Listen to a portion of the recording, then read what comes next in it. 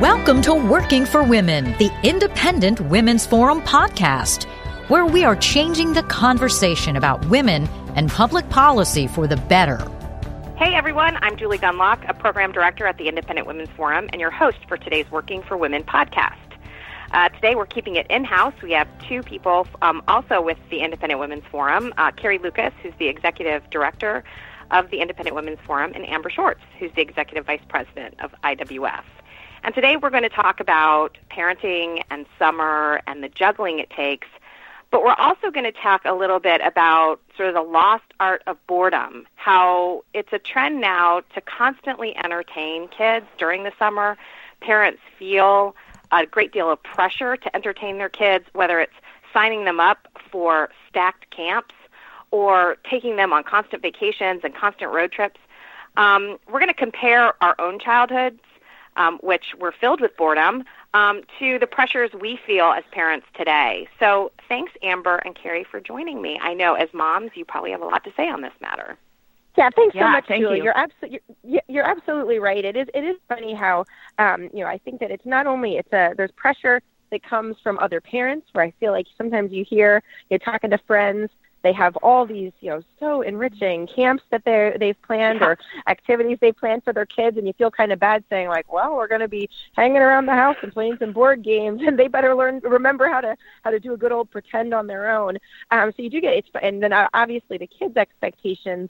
I think particularly with the kind of video age, when there's all sorts of technology and this, the kind of idea that they hear from other kids about all the cool stuff that everybody else is doing, kids' expectations, I think, can be a little out of whack. So it puts a lot of pressure on parents. And I do think the parents need to, kind of join together and say, enough is enough.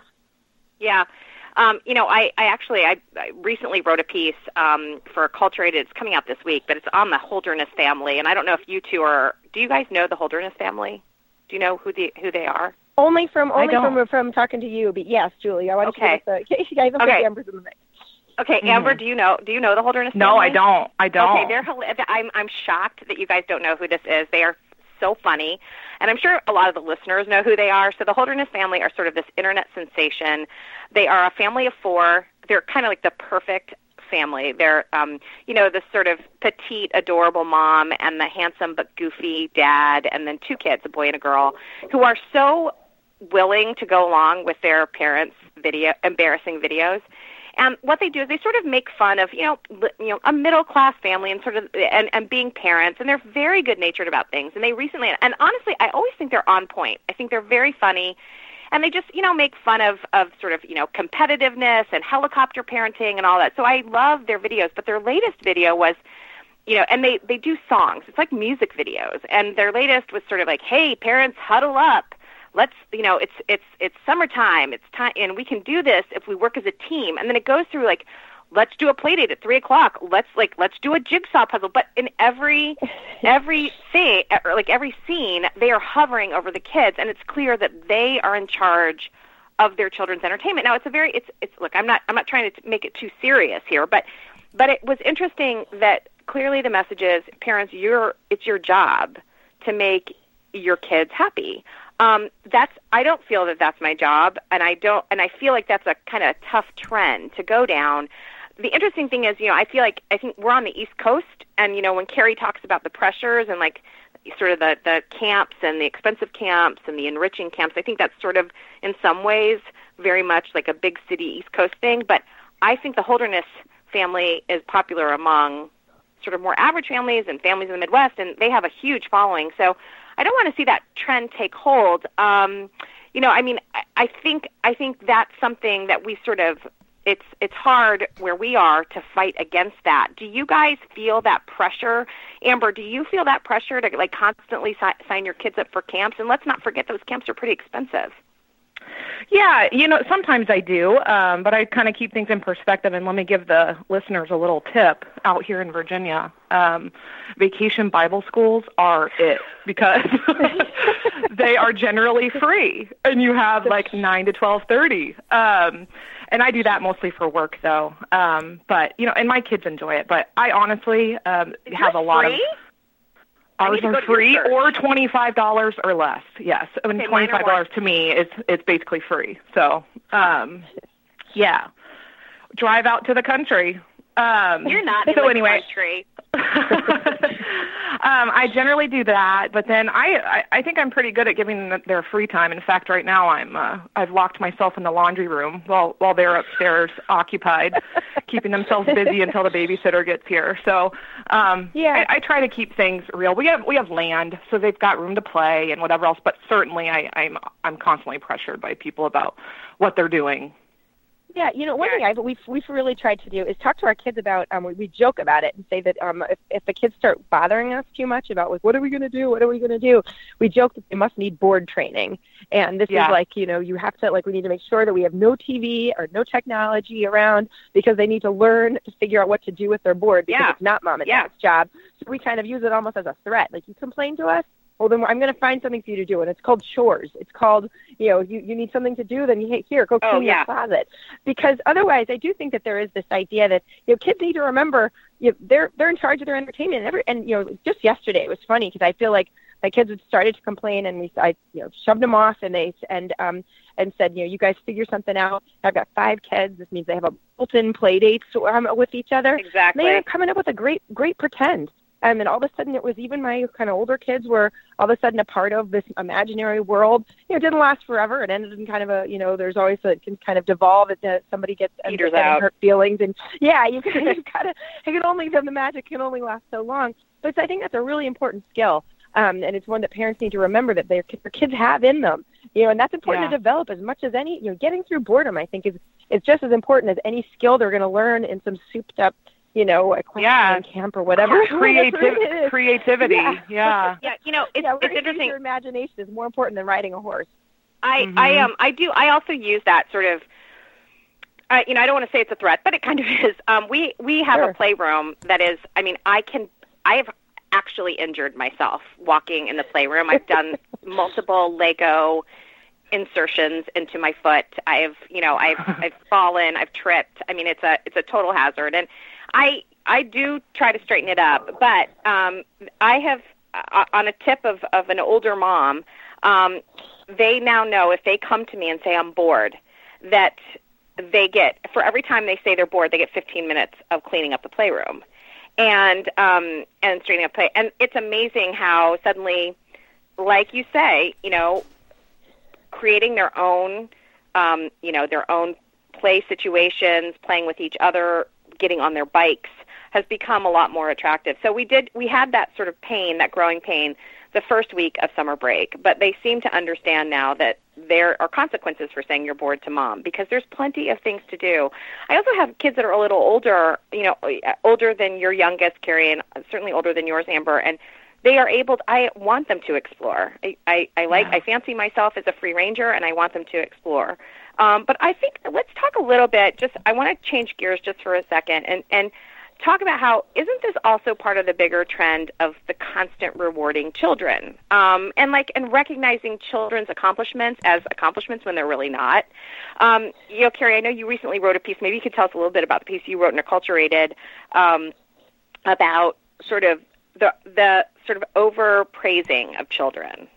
Yeah, absolutely. It's funny because as I do think schools are kind of complicit in kind of this kind of hyperactivity or this idea with both overscheduling but then also this over celebrating. I found it just amazing that I have a 6th grader she finished up elementary school this year, and that seemed like an absolutely fine. Let's really that's the end of a year for some kids. They've been in this school for 7 years since kindergarten. It's definitely worth kind of having some kind of moment to acknowledge that and to tell them congratulations and good luck in middle school. But man, it wasn't just one promotion ceremony. It was literally a week of activities, and these activities weren't just kid get-togethers. There was pizza and cupcakes, and these parents, we had to decorate. My goodness, they had a swim party, they had a dance thing. It was honestly, it was way more involved than I remember from my high school graduation. Right.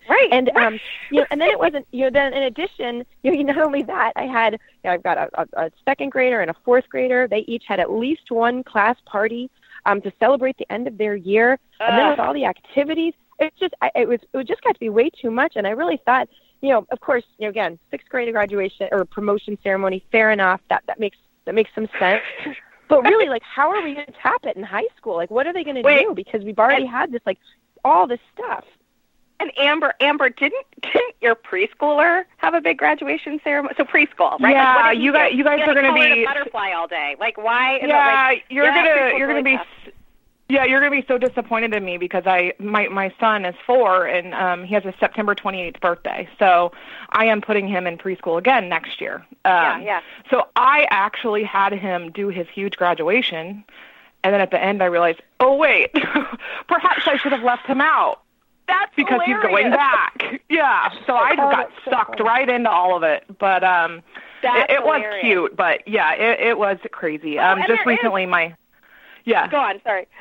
No, I was just going to say just recently my nephew graduated from high school, which ended up being at a big university at George Mason because he has such a big class and with all the families and everything. And it was a really nice ceremony, but I have to admit, like, not quite as exciting as Luke's. It was, like, very calm and no one sang a song. Which also does seem like an actual accomplishment. Like, you're done with both elementary school, middle school, high school. Like, it seems like, could we hold off the celebrations until, like, you've actually accomplished something? And that is, your primary education is over, you're going off to college. Seems like an appropriate reason to, but it is, Absolutely. it's sort of like the celebration fatigue. By the time we get to high school, we're going to be like, kid, I'm so annoyed. Like, I've been to a million of these things. Like, here's your check for $20. Go away. Well, I totally agree. It's funny because so my Maggie, my 5-year-old daughter, did have her preschool graduation, and it was like the cutest thing you could imagine, with a bunch of little kids running around and capping gowns and singing cute songs. But I was thinking, like, what on earth? Like, there is, like, if these kids are running around in cap and gowns, like, it's, at 4 because they sat through coloring. It's just it really is. I do think that there's a kind of, like, it kind of insults the progress. And I think in particular when we've, this is a separate conversation. We've all talked before about the problem of not letting enough kids, like, high school is supposed to be a big deal. We want high school. Not everybody does go on to college. A lot of people don't. And we want high school to be an accomplishment. It's supposed to be a serious thing. And we should acknowledge that. But if my 5-year-old is being celebrated and wearing a cap and gown, it seems like a weird thing. It's a weird cultural trend. And I will tell you, Carrie, you mentioned one thing earlier. You said something about, like, schools are sort of promoting this whole trend. And it's true. It's interesting. In my school, and I think in a lot of schools across the nation, there's something within the school called the Talented and Gifted program, right? Mm-hmm. And the funny thing about talented and gifted programs, right, is that parents can actually insist they're not so talented and not so gifted kids go into these programs, okay? So you might have, now, I mean, and this is interesting. I talked to a teacher who has taught for 30 years. I talked to her about this program, and she said in her 30-year career, she has seen 2 actually talented and actually gifted children run through that program. And so it's interesting, too, that even academically within these schools, there are programs designed to sort of also, like, sort of pad the egos of the parents and sort of set kids into these special categories. And look, I see nothing wrong with these programs that give kids sort of a little bit more of an academic push and maybe give them a little bit more work. I think that's fine. But it is kind of interesting how this all feeds on itself. And when you think about where these kids will be at the end, Amber, you mentioned your nephew just graduating. You think of, like, all the things they've been fed, all the celebrations, all the congratulations. I live in Alexandria City. The big high school is T.C. Williams. At the end of high school, I'm not kidding you, the PTA has to raise thousands, I can't remember exactly, but I believe it's like tens of thousands of dollars to throw a party at the end of the year at this rec center. I heard a little bit of the planning and the amount of money that they have to raise to have this party for these kids. And they call it like a alcohol-free party for the kids. And I'm like, they're actually having to sort of, it's already against the law, kids, to drink, right? Like, you shouldn't be drinking anyway. And then, like, they have to have this special party for these kids. That is, it's amazing, the kinds of vendors and things that they provide. So it's just kind of interesting to me as we launch these kids into college, we have celebrated these kind of, I'm sorry, but finishing high school really isn't that big of a deal. Like, it shouldn't be thought of as world's greatest accomplishment, and yet kids are really being rewarded as if as if they just graduated from Oxford. Well, but I don't know. I think I don't want to say. I think that high school graduation should be a big deal, but I don't think that means you shouldn't have to. We don't need to be spending $10,000 on creating like a. Yeah, that's the only point I'm making. Celebration. Yeah, a celebration ceremony.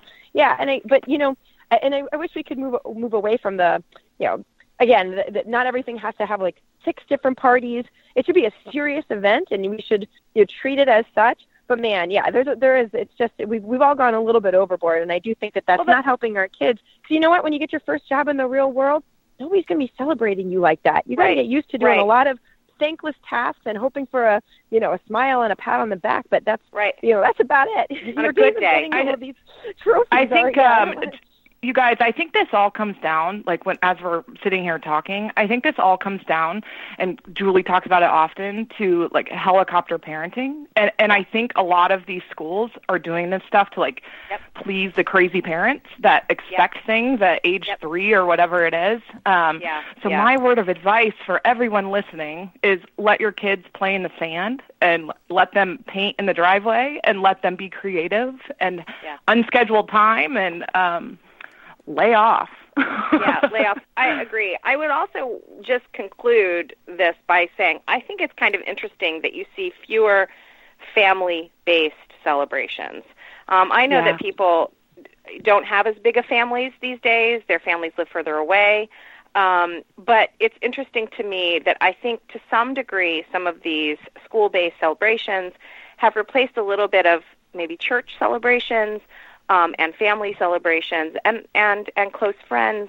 That's a little sad too. I see that as a sort of a change, because I do remember for my own high school graduation, I shook the principal's hand, I got my diploma, and then we went out and we were with our families. There were really no parties. I mean, the school was like, we did enough. Okay, we had you for 8 years. You're done. So I do see that as yet another area where sort of schools are taking over. I've written about this, from school lunches to daycare to even medical care. Schools are now these social center hubs, and I see this as another extension where they are taking on the role as the celebrator of accomplishments. So anyway, well, listen, I think we've covered everything. I think we've been sufficiently curmudgeonly and about celebrations. And I appreciate you guys joining me. Get back to entertaining your kids. Thank you. Julie. All right, well, this has been another episode of Working for Women podcast. Check us out at IWF.org. We cover a lot of issues besides parenting. They're healthcare, labor, taxation, a whole bunch of economic issues. Again, IWF.org. Thanks for tuning in. If you enjoyed listening to this podcast, please give it a thumbs up, share it on social media, or stop by IWF.org for similar content.